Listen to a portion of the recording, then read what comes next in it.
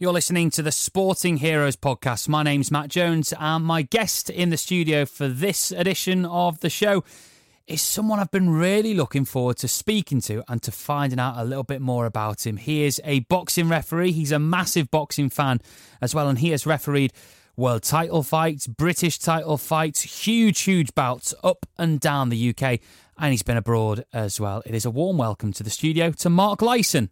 First of all, let's talk a little bit about you and your life and career. How did you first get into boxing? Well, when I was a kid, I always loved the boxing. My dad was a big boxing fan. My dad's American, actually. He's not English. He was in the US Air Force and he come over here. So he wasn't really into football, but he was a big boxing fan. A couple of his brothers boxed in America. And lots of me cousins and stuff have all boxed at a decent standard in America. Amateur, but been state champions and fought in the nationals and that. And so I was one of the youngest of all the cousins. I'm the youngest in our family, and so we used to get all these magazines from America with boxing stuff on. And then my dad used to take me to the stadium, to watch, not all the time, but watch fights at the stadium. Fortunately, I got to see Conti fight at the stadium and various others. So I just had this love for boxing. And I actually joined my first boxing club when I was 8 in St. Teresa's in Norris Green. Never competed, but we, me and my mates all used to go. And then we'd flit about going to other clubs and that. And when I got to about 14, I was getting a little bit of bother in Liverpool. No, just kid stuff. But I think my dad was, a bit aware of what I was doing and wasn't happy. So when I left school, he took us to America. We went and lived in America, up in North Dakota, where there wasn't a great deal up there. But I was only there weeks, and I joined the boxing club there, and I did compete for them, boxing the Golden Gloves and stuff over there. And I come back 3 years later. Well, just coming up to 20 when I come back to England, to Liverpool. So, when I come back, get back with all your old mates. I was living in Croxteth then and going into town and doing all the things we do. But my dad, again, I think he knew I'd been doing all right at the boxing in America and he wanted me to get involved and he took me out to Kirby. And I'd done quite a bit of training out there and used to, the spar and everything else, but never competed for him. I was always, just getting out with my mates on the ale and stuff. And I regret it now, because you keep thinking, when you were young, I'll go back in 6 months or, whatever. And the years just pile on. And before you know it, you're too old to do all that, So I still used to go to shows, the amateur shows and pro shows. Everton Park was a big feature, for all your pro shows then. And a lot of the amateur shows we used to go and watch, and I think at one point, obviously it was too old to get involved. And I used to go to gyms and knock about in bags and on the pads and all this stuff. But I started thinking, I wouldn't mind getting inside the official side. And I think when I first got in touch, they asked, did they want to be a timekeeper or an inspector? And although I didn't really know much about the inspector role, which is a massively important role, but I didn't know much about it then. And especially when they said to me, it's like the police of the boxing world, the eyes and ears. And I thought, that doesn't sound right for me, But they have a massively important, do all the weigh-ins and check the gloves, all the other stuff. They're really good people, the inspectors. And the timekeeper, I don't know, I didn't bother. Anyway, a space come up for me to get involved with the become a trialist referee, the process of that, and that's how I started off.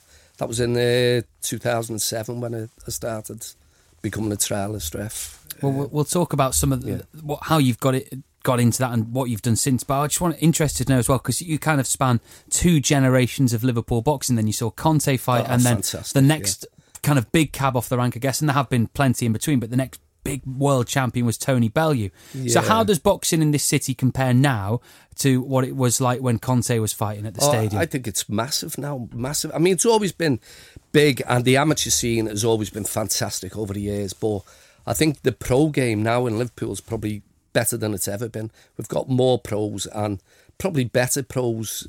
You know, it was great in the 70s and 80s. I was only young as well, like, but Conte is my favourite British boxer ever. I think Conte is just fantastic. He really was. Anyone who's never seen him, if you watch some of his fight, when he fought Chris Finnegan and everything, when he won the title, you know, he was fantastic. When he fought Chris Finnegan, that was for British, European and Commonwealth, and he fought him twice, beat him twice, and he just had everything about him. He was, he could mix it up, but he had that aggressive side as well. He could, you know, people often accused him of putting his head in and all that, but he had everything about him, all the tools. I mean, he was a fantastic amateur as well. He was, I think he was ABA champion 2 or 3 times, different weights, won the Commonwealth Games, and then he turned pro at 19. I mean, he had a short career when, really, he retired at 29, like, but he had a, you know, you might have read stuff, he had a bit of a tough career outside the ring as well, you know, where he liked to paint and stuff as well, apparently, But yeah, now and over the years, you know, we've had other great ones that, you know, Shane Airy, like, and Andy Holligan and all that. I mean, I went to that fight at Stanley Park in must have been late 90s, about 97, 98, whatever it was. The Nark and the Park, what a night, you know. It's great for me. I was living in Anfield, round the corner, but. Yeah, we've always had some great boxers, and I say the amateur scene, we've had some brilliant amateurs over the years, like, and still have. And say really good top pros now, winning titles and stuff. You know, maybe not all world titles, but, you know, British is a pinnacle for a British boxer to pick up the Lonsdale belt is just fantastic. I mean, but even ones not on that level who were just fighting on the small hall shows, and you know, we do have some really entertaining boxers out there, like, and it's a tough sport as well. And I don't just mean the side in the ring. A lot of these kids have got to sell tickets. You know, they're on ticket deals. They've got to get out there selling tickets. Social media's massive now for them to try and put, you know, what's the word, portray themselves or whatever, you know, to sell tickets and everything, and all the other things that go with it, the dieting and missing parties and everything. You know, if they want to be dedicated, which in boxing you've got to be. It's not a team sport where you can go missing for 10 minutes. You've got to be on the ball every round, like, if you want to make it in this game. Like, before we get on to your sporting heroine, let's talk about being a boxing referee. What's it like? You're basically the guy who's got to decide when someone has been punched too much that they can't continue. Yeah, it's I love it, to be honest, like, but, you know, you're always going to get some criticism, and sometimes it's justified, of course. You know, everyone's got an opinion, even on the score, and it's a subjective sport. It's not like football where a ball crosses the line and it's a goal.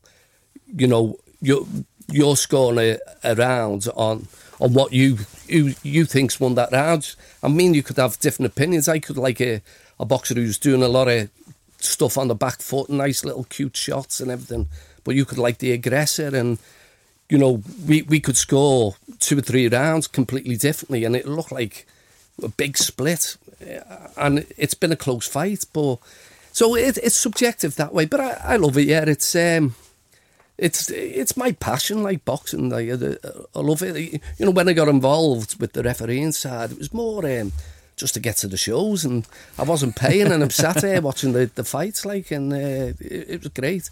And then as obviously I've progressed there, fortunately, I'm getting on the bigger shows now and stuff. I mean, I've just been very fortunate. In December I went over to New York for I judged the world title fight in the Brooklyn Center in New York, which was, you know, big honour for me, like, but first Scouser to do so, weren't you? I don't know, yeah. I think I've been told that, like, yeah. I got told I was the first to referee a world title, yeah.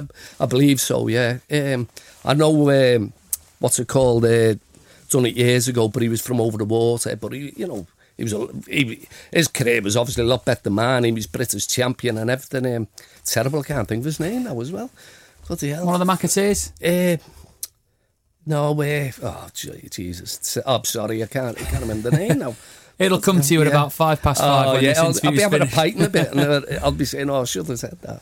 But you'd think of some of the great fights that you've had as well. Also, you just mentioned social media, and obviously social media is great from the boxer's perspective because it can help them build that profile to sell tickets. You're on social media. You've had these big fights since you started then in 2009 to now, when social media is so much bigger. Yeah. Has it made it harder because of social media? And you will have people going, he's wrong. Yeah, I mean, it is what it is, that. I mean, you've got to take criticism. I think to be an official in any sport, you're going to get criticism. I've gone to football all my life, not so much recently because of the boxing, but, you know, we've always slagged referees off. It's part and parcel, you know. I mean, I don't even like this far now, but it is what it is. I mean, it's... And sometimes it's justified, you know. I'm not saying I'm a human being, and you might give a wrong call or the wrong, and people don't agree, and it's people's opinions. The only thing with social media, I don't like when people are getting really abusive. And fortunately, I haven't, you know, touch wood, not up to that, but some people get really abusive on social media. You maybe say, you know, footballers get in, and not people like me, celebrities. Not you know, I'm nobody, like, but these proper people, like, they get some nasty things said to them, and I can't understand that. But, you know, we're all human, aren't we? You know, well, you know, it's not hard to be nice to people, like, but, you know, you can, expect a bit of stick. It's part and parcel, like. Yeah. So, what are the favourite fights that you've refereed then? Some of the big... I mean, there have been some huge ones. Yeah, there's been some huge ones, but to be honest, some of the small ones that I've... To be honest, the area title, Central Area title, I think it's one of the best titles go. Not just Central Area, all area titles. Two lads from the same area, not always from Liverpool, but the same area, fighting each other at a certain level where they might never go beyond that level.